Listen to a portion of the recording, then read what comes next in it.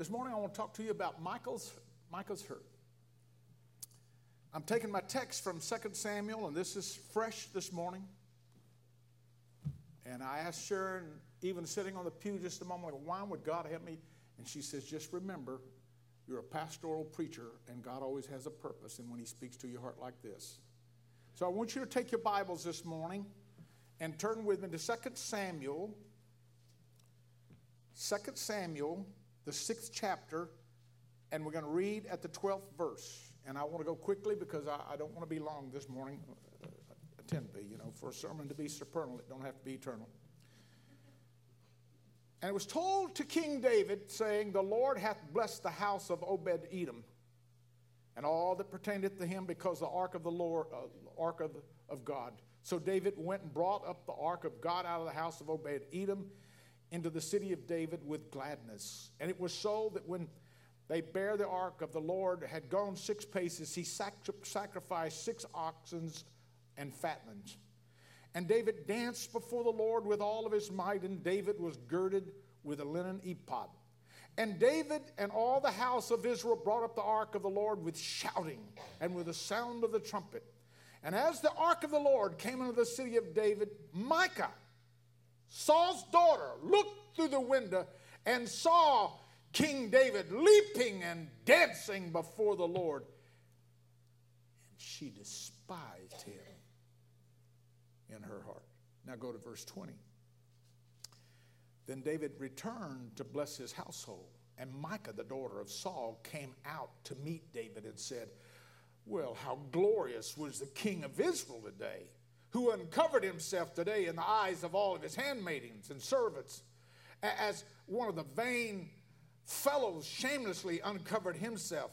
And David said unto Micah, it was before the Lord which chose me before thy father and before all of his house, to appoint me ruler over all the people of the Lord, over Israel. Therefore I play before the Lord, and I will yet be more than thus, and will be base in mine own sight, and of the handmaid and maidservants which thou hast spoken of, and of them shall I be had in honor. Therefore Micah, the daughter of Saul, had no child unto the day of her death. Touch me this morning, Lord. Quicken me as your servant to proclaim the oracles of God to this church in Jesus' name. Amen. We talk a lot about liberated women. Here was a woman that needed to be liberated. Because one thing for sure, she was in bondage. She had been used as a political plum or just a gadget by her schizophrenic, paranoid father. I mean, she had a lot of things against her, yet she managed for years to keep her hope alive. Then one day her dreams of that bright, incredible future that she had in her heart, her mind, it burst like a soap bubble that you would blow through those little rings, and somebody poked a finger in it and burst, and that's what happened to her.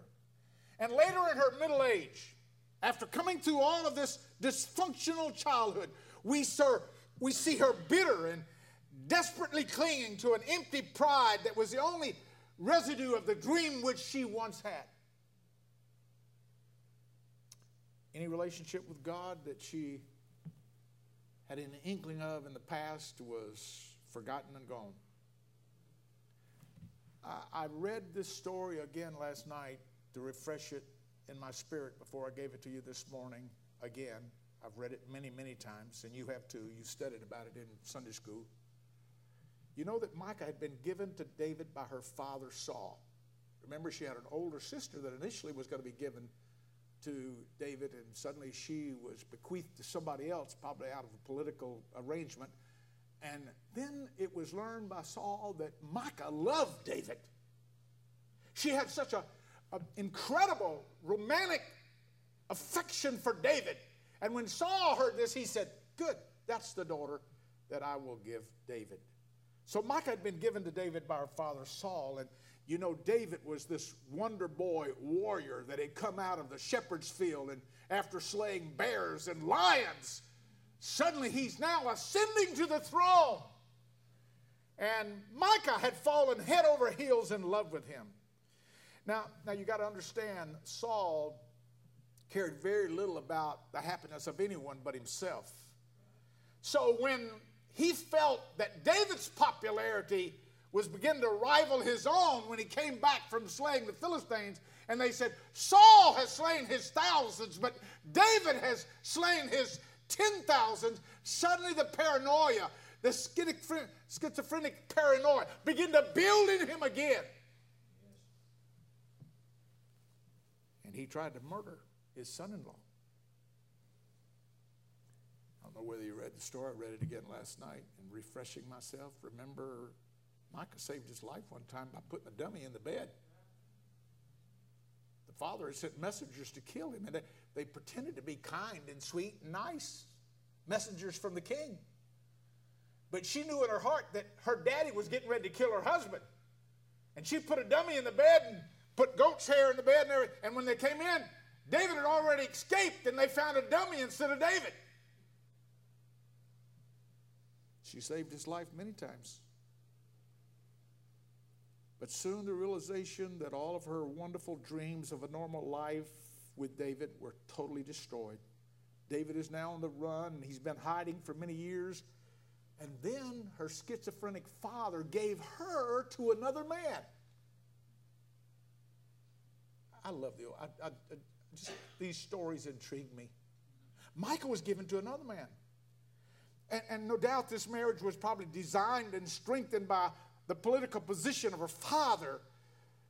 You got to understand, she wasn't even asked. There was no consideration of her. And still there's a lot of parts of the world like India and other places where this is true today. The woman has no rights whatsoever. She had no say-so whatsoever. And she was simply given to another man because David had now become the enemy of Saul, and he was trying to kill him at every turn. Now, if the story stopped here, it wouldn't be unusual for that day and time. You would say, well, that's just the way they operated.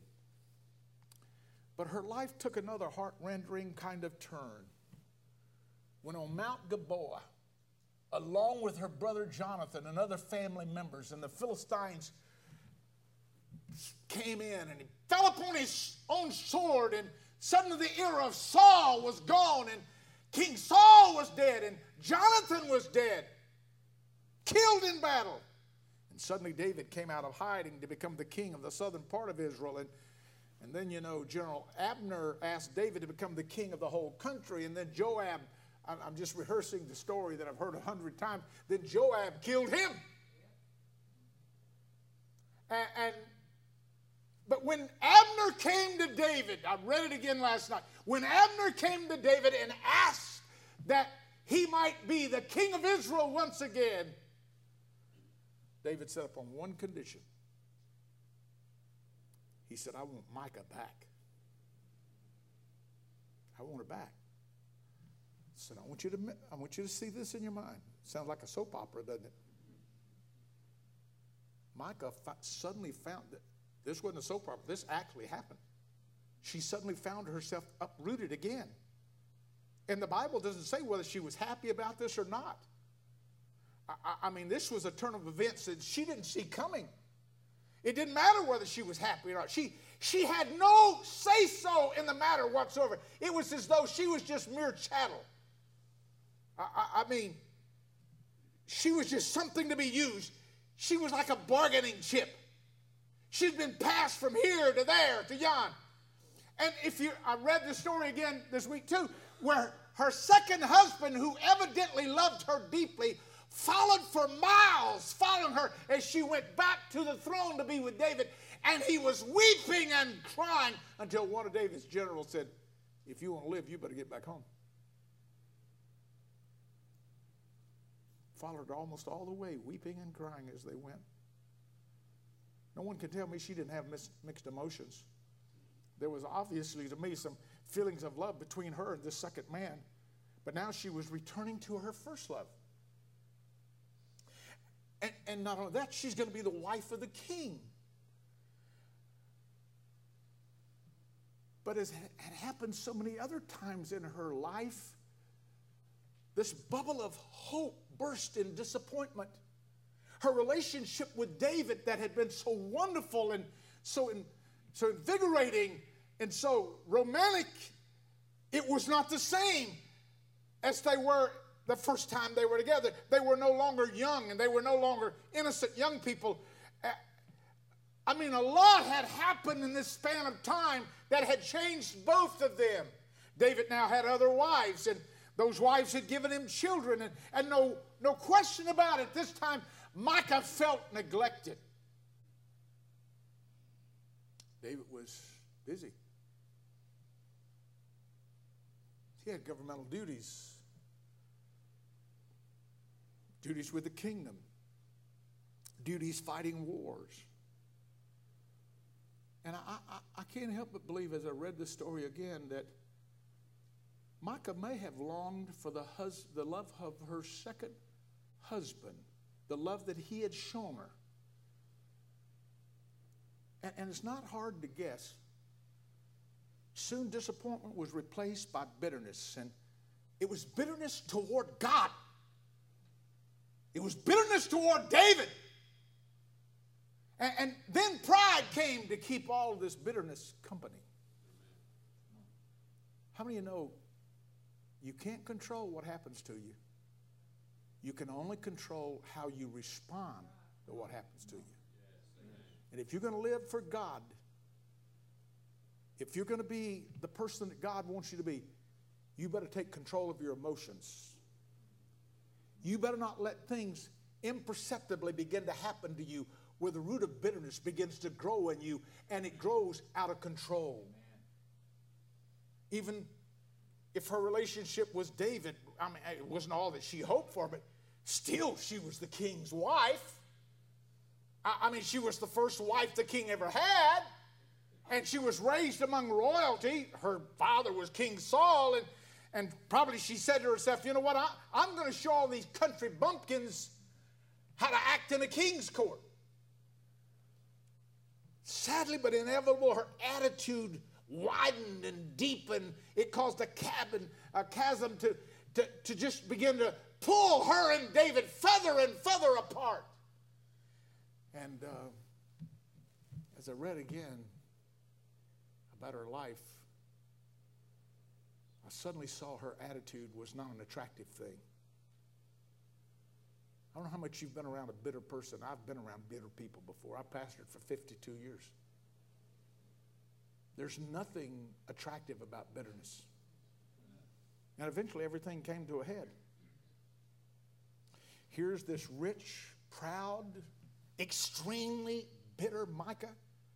She's at the window of the palace overlooking Main Street in Jerusalem, and David is gone to bring back the Ark of the Covenant. And you know what the Ark of the Covenant was? It was the visible symbol of God's presence to Jerusalem. And it had abode in the home of Obed-Edom for a number of years now. And remember, he tried to bring it back one time, and he brought it back the wrong way. And Uzzah reached out to stabilize it, and he realized he had done the wrong thing, because he's trying to bring back the Ark of God, the presence of God, in a Philistine manner. And God said, I won't have that. If you're going to have revival, you got to bring it back my way. And so David goes back, and he gets the ark. He begins to bring the visible symbol of God's presence back into that city. He's scantily dressed. He's dressed in a lowly minimum clothing of a lowly priest. He is so overwhelmed with joy, his clothing don't matter.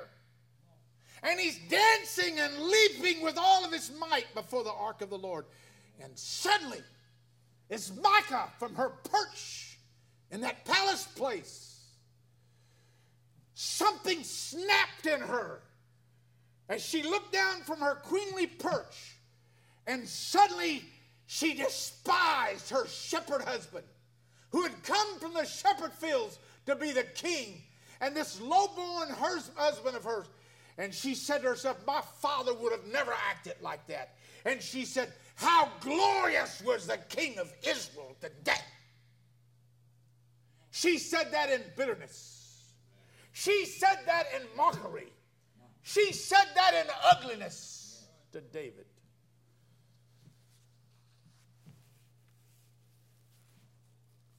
And with so many people, you have to realize that this problem did not erupt with just one incident. Are you with me? The Bible says that Jesus came to set at liberty those who are bruised. I've never understood that. Why do you have to set at liberty those that are bruised? Why don't you treat the bruise? What you have to understand, there's bondage in bruises. In fact, if you had a broke arm and you walked in here today, I would say, you got a cast on your arm. You must have broke your arm. If you had a cut on your head, I would say, hey, Brother Langford, what are those stitches? How did that happen? But now when you have a bruise, that's different. When you have a woundedness that's deep, sometimes it's under the clothing and you don't see it. But if you touch it, you'll get a reaction. Have you ever said something, done something, and you thought it was innocent, and suddenly you got a reaction that you never thought you would get? As pastor for 50, I stepped back and said, good Lord, where did that come from? Where did that come from? It came from possibly many things. It was not just this one incident. Her life had been marked with pain and rejection and loss. David was just another man who had disappointed her.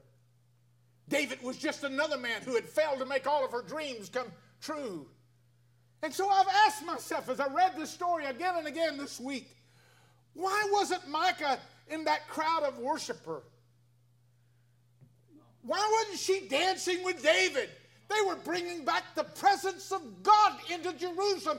She should have been there with her husband.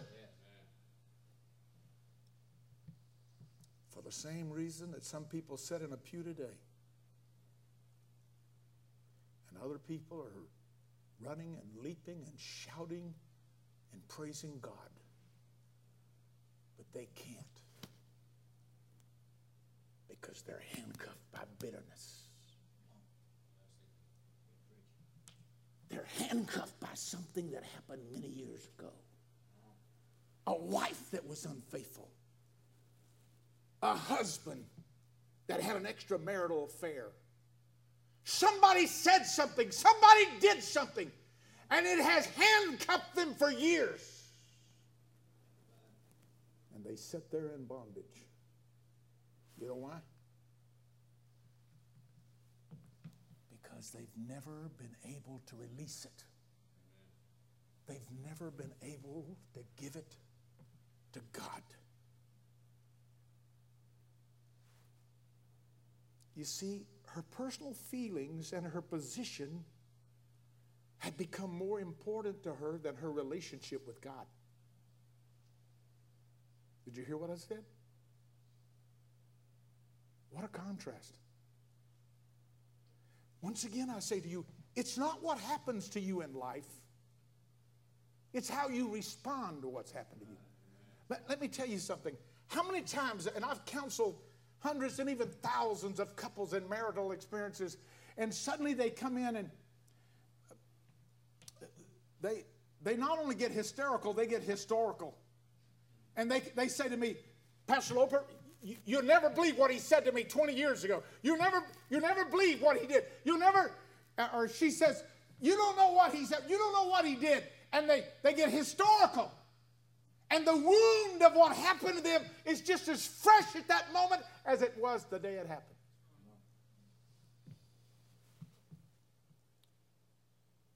David, on the other hand, was a man who knew how to worship God.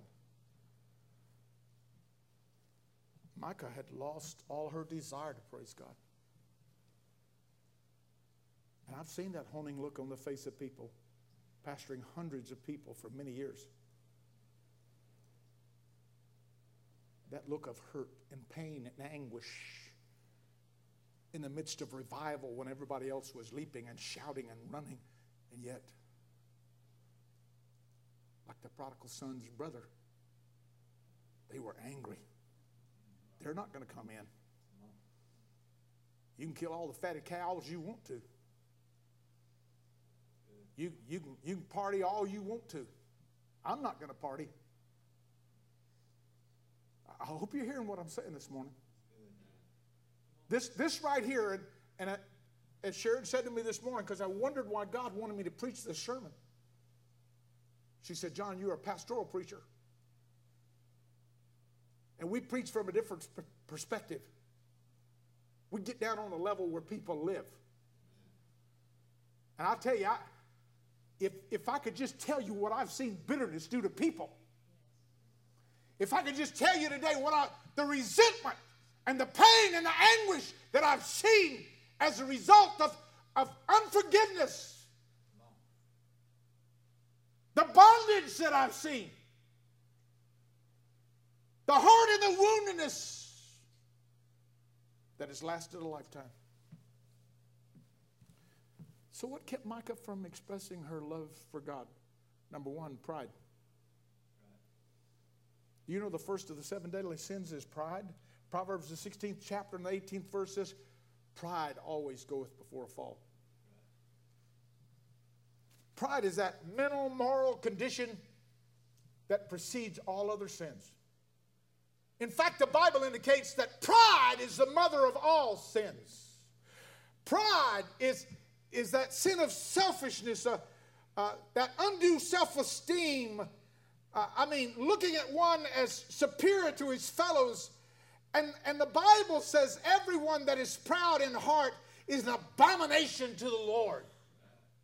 And he shall not go unpunished. Again, in Proverbs 29:23, a man's pride shall bring him low, but honor shall uphold the humble spirit. This is what I love about your pastor. He's so unpretentious. I love that about people. I love people that, got their nose so high in the air when it rains they almost drown. Pride is that haughty, undue self-esteem that's out of proportion to your actual worth. It's that repugnant egotism that is repulsive both to God and man. It's that revolting kind of conceit that exalts itself before men and struts itself in the presence of an almighty God. And my Bible says God hates it. It's an abomination unto him. Actually, that literally means it makes God so sick he absolutely shudders. Psalms 101:5. Him that hath a high look and a proud heart will I not suffer. God cannot endure pride. He hates it. Pride in all of it, its various forms, it just emanates from a haughty human heart. And I've seen it in my years of ministry. People take pride in their looks. Now, this don't mean you can't take care of yourself. I got up this morning. I looked in the mirror, and sometimes I wonder how God could love me, and then I really wonder how Sharon could love me.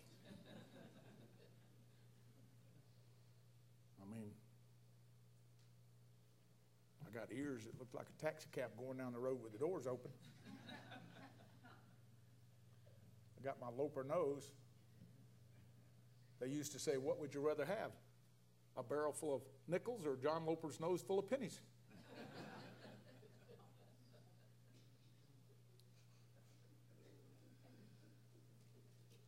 But I see people got pride in their looks. God wants us to take care of ourselves. But pride in your race, pride in your business. But I think the pride that God hates the worst is spiritual pride. It's the pride of the spirit. Do you know that's what caused the devil to be the devil? Who said, I will ascend to the mount of the Most High. I'm going to be like God. That's what made the devil the devil. This is actually where sin began. Spiritual pride, because it trusts in its own virtue. rather than the grace of God. And God said, I want to tell you something. That's your mark for judgment. It causes you to have contempt for others. It causes others to have contempt for you too. Let me tell you something. In my years of ministry, pastoring hundreds and even thousands of folks, I've seen some pretty prideful Christians. In fact, I've seen a lot of people who were better by nature than Christians were by grace. It says like that repulsive Pharisees, God, I thank thee that I'm not as these other men are. How many times I've seen that in my ministry? Smug, self-satisfied, full of contempt. God loathes and hates spiritual pride because it presumes to be good by its own merit and by its own right. And Micah had that spirit. And God said, I hate that. Another form of pride is intellectual pride.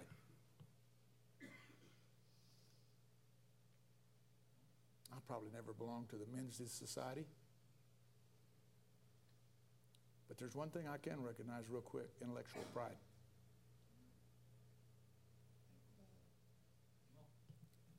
The Bible says, knowledge puffeth up, but love edifieth. And if any man think that he knoweth everything, he knoweth nothing, yet as he ought to know. This kind of pride, it manifests itself in arrogance toward the unlearned and the illiterate and the oppressed. It's hard for you to see that all of our brethren are the children of God. It forgets that the mental capacities that we have were given by God, and the knowledge that we have attained has largely been acquired by the labor of others.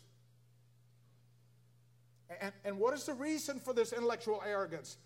Paul says in Romans the 12th chapter, the 16th verse, mind not high things, but condescend to men of low estate. Be around people that are humble. People are filled with humility. People are not arrogant about what they know and how knowledgeable they are. And then there's material pride. We need to understand that everything we have comes from God. Deuteronomy the 8th chapter, 18th verse, but thou shalt remember the Lord thy God, for it is he that giveth power to get wealth. 1 Chronicles 29th chapter, 12th verse, David says, both riches and honor come from thee. Thou reignest over all, and in thy hand is power and might, and in thy hand is to make men great and give strength to all. You see, material pride is a place where self is enthroned and we take God off the throne. And our life gets out of balance. Everybody in this room has been blessed of God. God has blessed my life. He's blessed your life. But we need to step back and say, oh God, everything that we have, every gift that we have, it all came from you, God. And the other problem was Micah's bitterness. It was a blight against her life. It was like an emotional cancer. And in all my years of ministry, behind every church squabble, behind every church dispute, and I've been in a lot of them as a district official, which people had sank to the low measure of arguing about what color the bathroom walls would be painted or what hymnal we were going to sing out of. Behind every church squabble, bitterness, this kind of bitterness is lurking in the shadows. And it reveals itself in the personality of a person who's caustic and critical and just overloaded with resentment and fault-finding and anger and animosity. And believe me, I've pastored a lot of people who had the gift of preacher correction. You find them everywhere. I'd like to say you're never found in churches. Yes, they are. Where you work, in your home. And sooner or later, and I've had to do it in my own life, because I'm not exempt from these feelings either. I have to say, am I bitter in my heart toward somebody? Do I have the seeds of this bitter fruit resident in my own life? You see, sometimes we have trouble facing our bitterness. And the reason for that is because the devil is whispering in your ear, you are justified to feel exactly the way you feel. That's where the problem comes. He says, you are justified. And it's so deeply ingrained, as I've seen so many times in people's lives, it's not simple to solve. And I could wear out every adjective that I have in my vocabulary describing what bitterness I've seen do to couples and marriages and children and homes. It's horrible. It's hellish. It's harmful. It's hurtful. It will destroy you. The word says, follow peace with all men and holiness without no man shall see the Lord. Looking diligently, lest any man fall from the grace of God. Lest any root of bitterness spring up to trouble you, and therefore many be defiled. It's serious. So let's look at the root of bitterness. What is the root of bitterness? How does it begin to grow beneath the surfaces of our life? Number one, a bitter person normally is usually somebody that's been hurt and hurt deeply. Anybody here ever been hurt deeply? My hand would go at first. You've been hurt and hurt deeply. Maybe you were abused as a child. I grew up in a very dysfunctional home. I mean, every day of my life, my daddy got up and said, you know what you are, little John? I was his namesake. He said, you're a zero with the rim knocked out. You're nothing, you'll always be nothing. You better be careful what you say to your children. It can become a self-fulfilled prophecy. I came up in a horribly dysfunctional home. I was abused as a child. Maybe you've had a friendship where somebody betrayed you in the worst kind of situation you could imagine. And then there's love relationships. And the deeper you love somebody, if they betray you, then the deeper you're hurt. People fired on the job. People wounded in church. In my years of ministry, I dealt with hundreds and hundreds of people who were wounded in church. They were shot by friendly fire. And they couldn't get over it. Is there anybody here this morning that hasn't been hurt? I doubt it. I don't think I've ever encountered a man or a woman who's never been emotionally and spiritually wounded at some time in their life. And it usually begins in childhood. And I think we could sympathize with children better if we could recall the hurts of our own childhood. And when you're hurt and you're hurt bad, it's our natural inclination to withdraw into this defensive shell. First of all, we react in anger and resentment. And we even have this desire, we're going to get even. I can't tell you the many years in my life when I dreamed of getting even with a very significant person in my life that hurt me very deeply. But I'm telling you what, if you're a child of God, you listen to me this morning. If you're a Christian and you have the desire for revenge in your heart, I can tell you according to God's word, it is absolutely wrong. That's the old nature. It's before Christ took up his residence in you. You have no right to those feelings. You say, how can I get rid of them? Well, you need to confess it. You need to deal with it. You need to put it behind you. And if you do that, then it won't become that root of bitterness.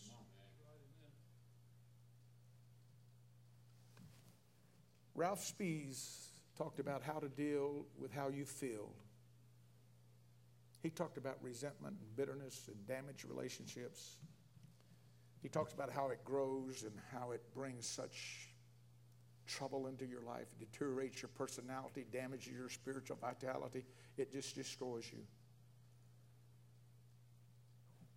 And the problem is, again, we justify it. We don't stop.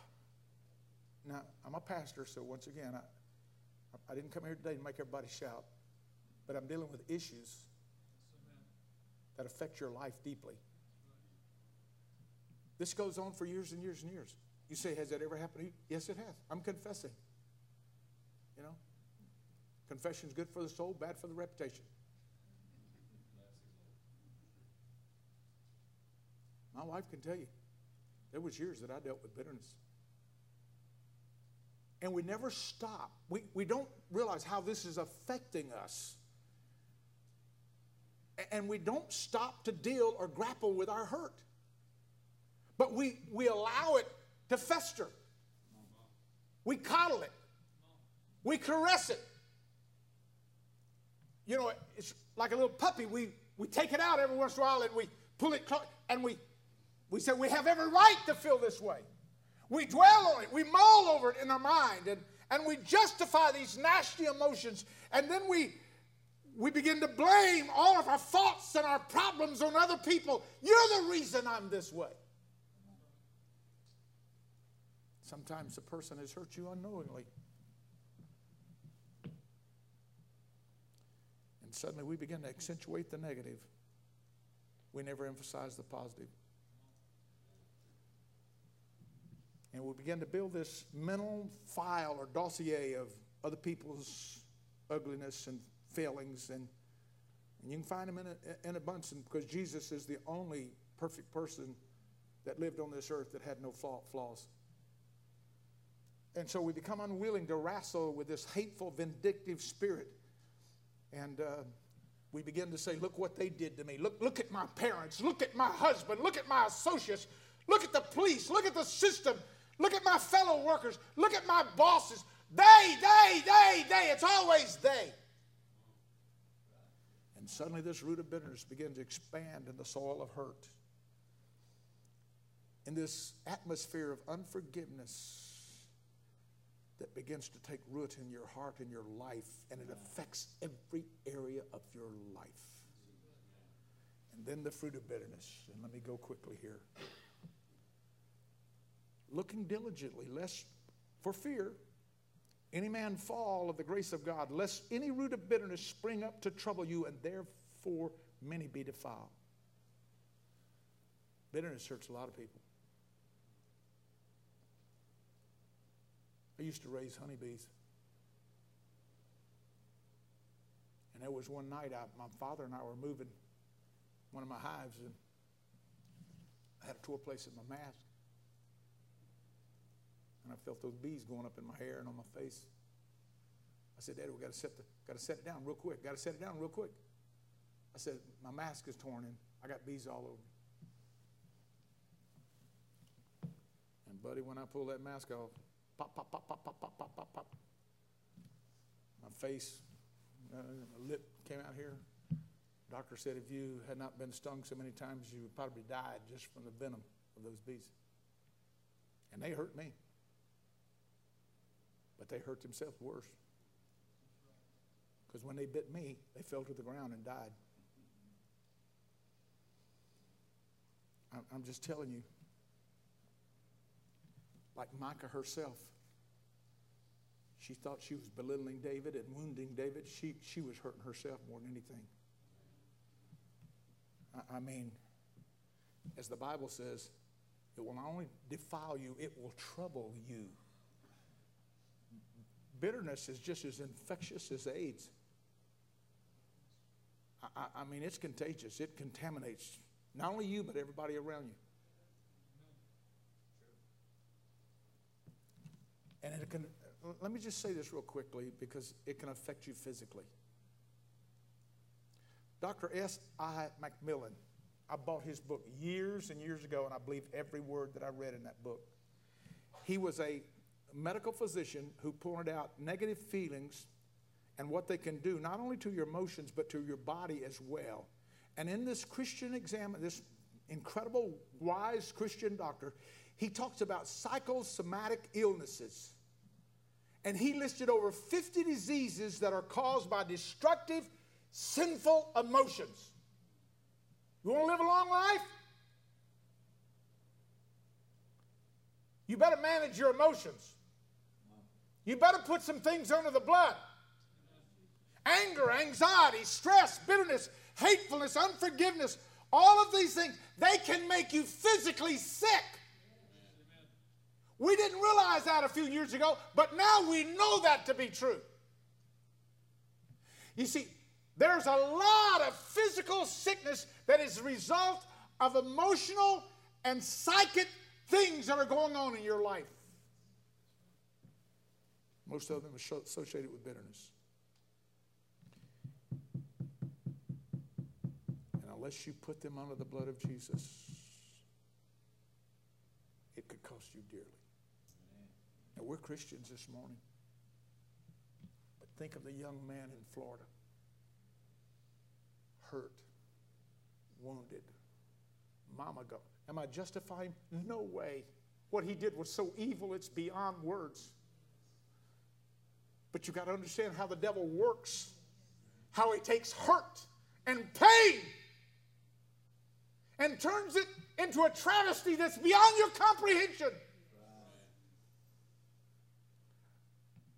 Rejected by other people and now recoils into that shell, and the anger and resentment just elevates to the point where he walks into the school and shoots and kills with an AR-15 17 members of his household, of his school classmates.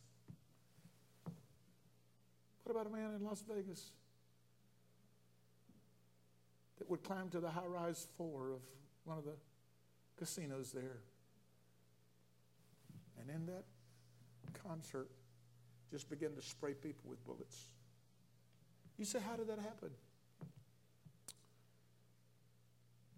Because of bitterness that was never dealt with. That suddenly there was a violent burst of outrage. I've seen Christians who maybe didn't go to that extreme, but they've come into my office, and after I've heard of what they've said or they've done, and they looked at me and said, what happened to me? How could I do that? How could I say that?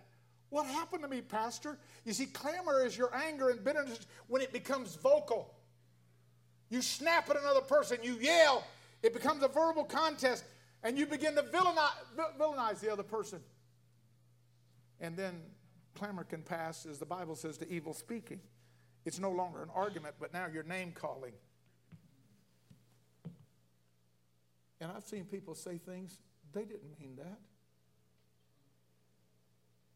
Husbands and wives. I can't stand you. I wish I'd never met you. I want a divorce and I'm going to get it this week. Why don't you just get out of my house? I hope I never see you again. I hate the ground you walk on. If somebody calls your name, I want to spit on the ground and step on it. I've heard it all. Those are all things I've heard. And sometimes they're untruths that you don't really mean. But once you've spoken them, it's like milk spilt on the ground. You can't bring them back. And I'm telling you, in this clamor, lasting harm can be done. The Bible says in Ephesians 4, and be ye kind one to another, tenderhearted, forgiving one another, even as God for Christ's sake hath forgiven you. David Osberg, in one of his books, he said something that has really, and I'm closing, but he said something that gripped me like nothing I've ever read before. He says, the man who forgives pays a tremendous price for the evil that he forgives. He says, if the state pardons a criminal, society bears the burdens of that criminal's deed. In other words, if I walked into your house and you had a priceless vase in your house, and I was to carelessly throw it on the floor or drop it and break it, you would forgive me. In other words, you would bear the loss, but you would say, no, you don't owe me anything. You go free. So I want everybody to listen to me, because this is the essence of forgiveness. You freely accept the consequences of my sin, and you let me go free.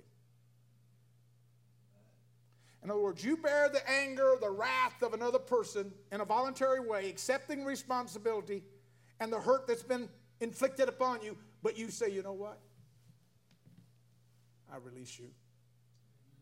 You don't owe me anything. So here's Micah. She had hurts that was off the chart. She had hurts that was eating her alive. She had lived a life of hard knocks. She had probably said 1,000 times, why me, God? Why did I have to have a schizophrenic, paranoid daddy like my daddy? Why didn't I have a husband that paid me more attention? Why don't you do something, God? And then there was pride. Probably because of the example of her father, because of her position. I don't know why, but she was proud. She had turned inward, and she suddenly became afraid of what other people would think. And she was afraid that David's dress code that day and his outfit would cause his subjects to think less of him. But she needed to realize something. And you need to realize something today in this pastoral sermon that I'm preaching to you. When someone worships God, you have to lay all your pride aside. Worship says, there's someone here today that's more important than me. Are you hearing me, church? That's the reason a selfish, prideful person can't really worship God. Because all of their thoughts are always centered upon themselves. My dignity. That's the reason some people, I've had people couldn't receive the baptism of the Holy Spirit because I'm going to lose control and people are going to see me do something that I've never done before. And and pride doesn't let them say, God, I'm yours. Do what you want to with me. It's always centered on themselves. Their dignity, their problems, their hurts. And Micah never came to God with her hurts. Her preference was self-pity and pride. But I want you to see the bold contrast, because David was a man after God's own heart. I want you to see the bold contrast to she and her husband. Even with all of his faults, and he had a lot of them, David was a man who knew the heart of God. And most likely, he probably had more hurts than Micah had. I mean, it was tough going during his early manhood. His brothers belittled him and made fun of him and said ugly things about him. And when he was hiding from Saul, there was probably times in his life when he said, God, you're not keeping your promises.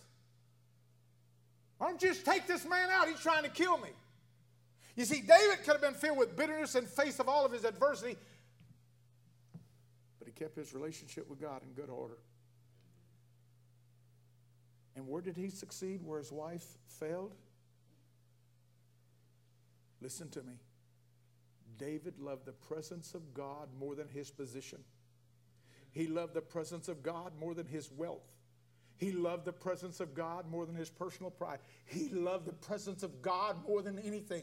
And that's why I love this church, because I sense every time I come here, you folks love the presence of God. Don't you let anything stand in the way of you coming into the presence of God. And the Ark of the Covenant was that visible symbol of the presence of God. And he said, more than anything else, I want that ark close to me.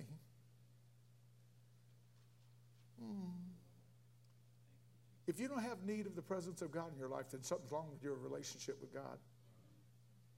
You see, worship takes the focus off of us. It takes the focus off of our problems and it puts it on God. That's the reason I've seen so many times in my ministry in the past, hurt and embittered and wounded people can't worship because always their focus is on themselves. It's hard to worship God when all of your focus is upon yourself. David was more concerned about God's dignity than he was his own dignity. And although his worship seemed foolish, he didn't care what other people thought. Only one thing he thought, I want God to be glorified. And there's many ways to worship God. We preach in a lot of different churches. And we see a lot of worship wars. But I'll tell you, how we worship isn't nearly as important as getting down off of Micah's perch and Micah's balcony and doing it. As Nike says, just do it. Just do it. It's not about the lyrics. It's not about contemporary or whatever. Just do it. Just worship God. I preached a sermon a long time ago. I entitled it different from this. Women that won't dance can't have babies.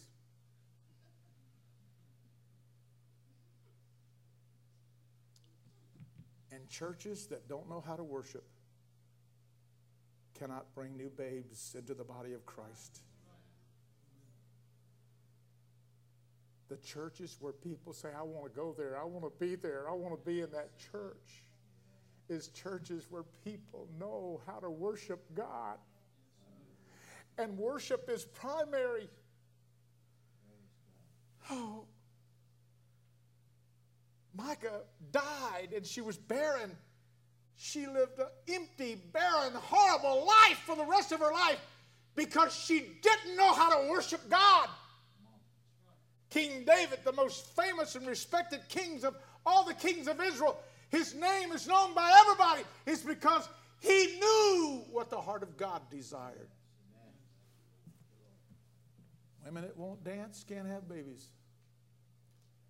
And churches that won't worship can't birth babies into the kingdom of God. And I'm going to close with something this morning. If somebody would come and softly play on the piano, just real softly. I'm going to close in a very different way.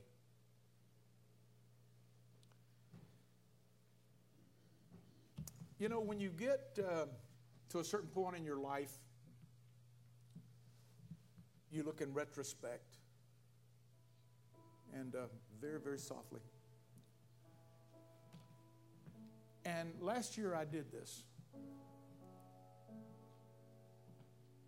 In fact, I put it in an annual report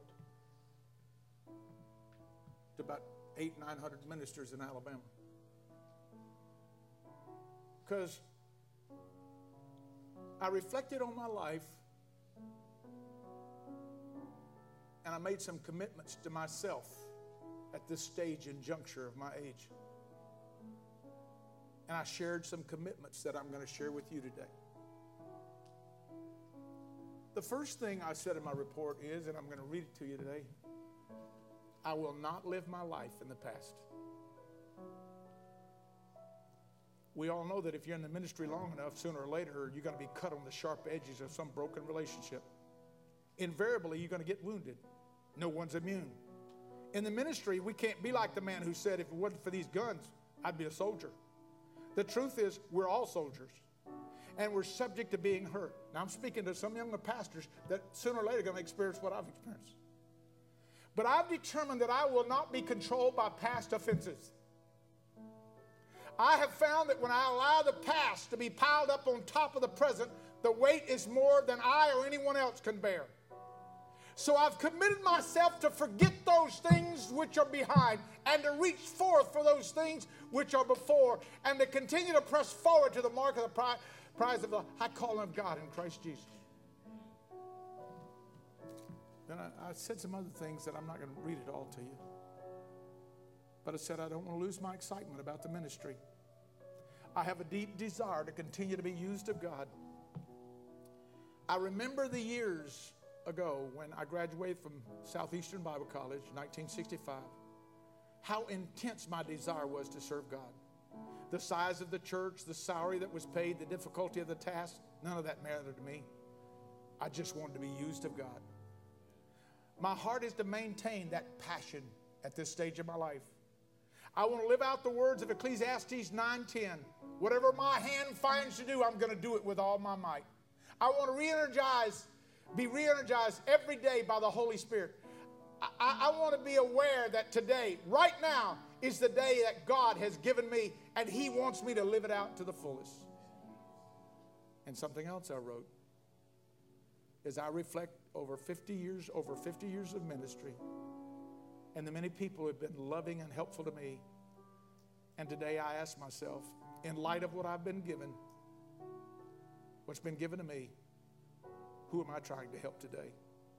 Are the words that I speak filled with comfort or criticism? Is my heart filled with compassion or complaint? Do I see the best in people or do I see the worst? The Bible says that we're to comfort one another. We're to bear one another's burdens. We're to pray for one another, forgive one another, and love one another. And if we do that, God abides in us and His love is perfected in us. For the rest of my life, I want to continue to love, help, and give. These are commitments I made to me. Another desire I have is to maintain a life of integrity and purity. Many years ago, someone said to me, whatever you do in life, keep it clean, because you're the windows through which you will see the world. No wonder the Bible says, keep your heart with all diligence, because it's out of your heart comes the issues of life. An impure heart can affect many things. Things such as our love for God, our love for our neighbor, and also the love we have for ourselves. We need to remember that clear thinking and clean living are as inseparably attached as we go on together. That's one of several commitments I wrote in that report. I'm going to tell you something, church. I want everybody to stand right now. And as I told Sharon this morning, I know this is a different sermon, but God was speaking to somebody this morning because the Holy Spirit brought me back to this again when I tried to leave it. Maybe you're experiencing Micah's hurt. Maybe something happened to you. Something wounded you. Something wounded you deeply. And the hardest thing you've ever had to do is try to get over that hurt and that wound. I don't want anybody looking around. Not one single person looking around. But I want you to bow your heads. And right now, I want you to begin to intercede for everybody around you. And I know, young people, it can happen to you. I think the worst hurt I ever experienced in my life was when I was a young man. I've already told you about it. But we got to give those hurts to God. If you allow that to fester like Micah did, there'll come a day it will hurt your relationship with God and your brethren. Would you just lift your hand and say, Pastor Loper, the Holy Spirit identified me this morning. Look at the hands. Look at the hands. Look at the hands. Look at the hands. I promise you I'm not going to hold you more than 2 minutes, but I want you to step from where you're at. I want you, everybody, to come here. And in 2 minutes, I'm going to pray for you, and then we're going to go. Come on, right, very quickly. Everybody in the building, come on. Come on. Amen. Hallelujah.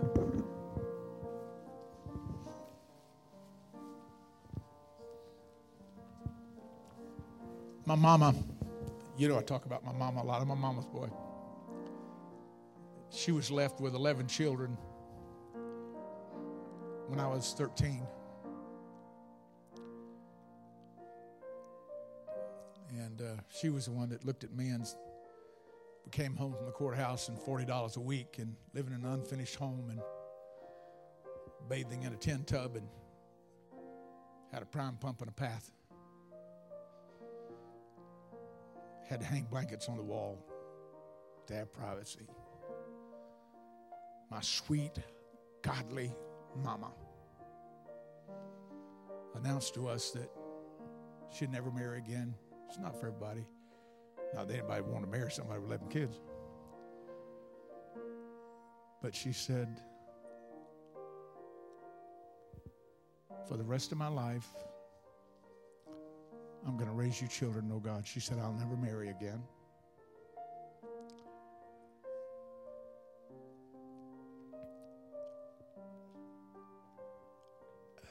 I wanted to be bitter for her for a long time. She had been done so wrong and so ugly and so bad. I just, and I'll never forget when she was dying. Pastor Keith, you know, Pastor Keith, my associate for 35 years, he was with me. And first of all, I said, Keith, will you pray for Mom? My mom very quickly, and she's just a few moments away from death. She said, what's wrong with you, little John? Why don't you pray? I said, I will, Mama. And then she looked at me. I've never forgotten this. She looked at me and she said, you know something, little John? She said, I can't think of one person that I don't love. Huh? I got a list here. I've kept it for a long time. You need to rehearse yourself. She said, I can't think of one person that I don't love. That's the way I want to live. I don't want to live in the past. I don't want to experience Micah's hurt. I don't want to let it fester in me till it affects me. I don't want my grandkids to say, you know what? My papa was just a mean old man. I want to have the Spirit of Christ. I want them to see me as a loving grandfather.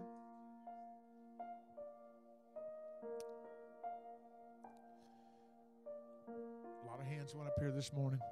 I want you to lift your hand. I'm going to close. Lift your hands to God, everybody in the building.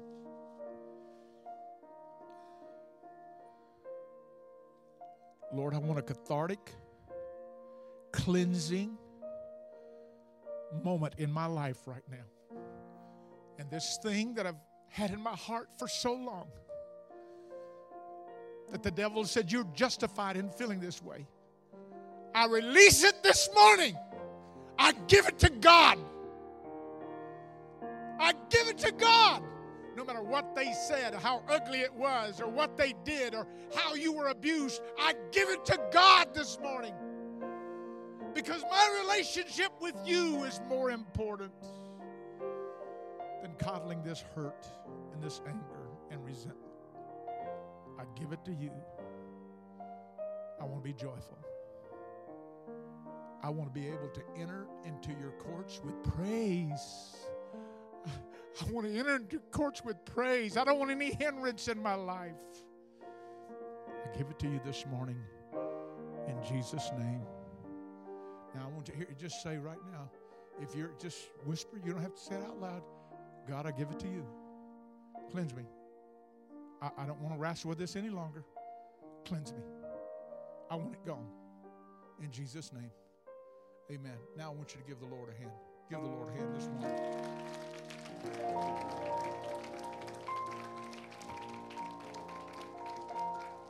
I know this was different. It was fresh and new to me. But I'm telling you something. I always try to obey God. Whenever God gives me something, I don't wait till the right moment to preach it. I preach it when God gave it to me, because this was for somebody this morning. You be set free. Be set. My wife can tell you, I was in bondage for years. Be set free today. Amen.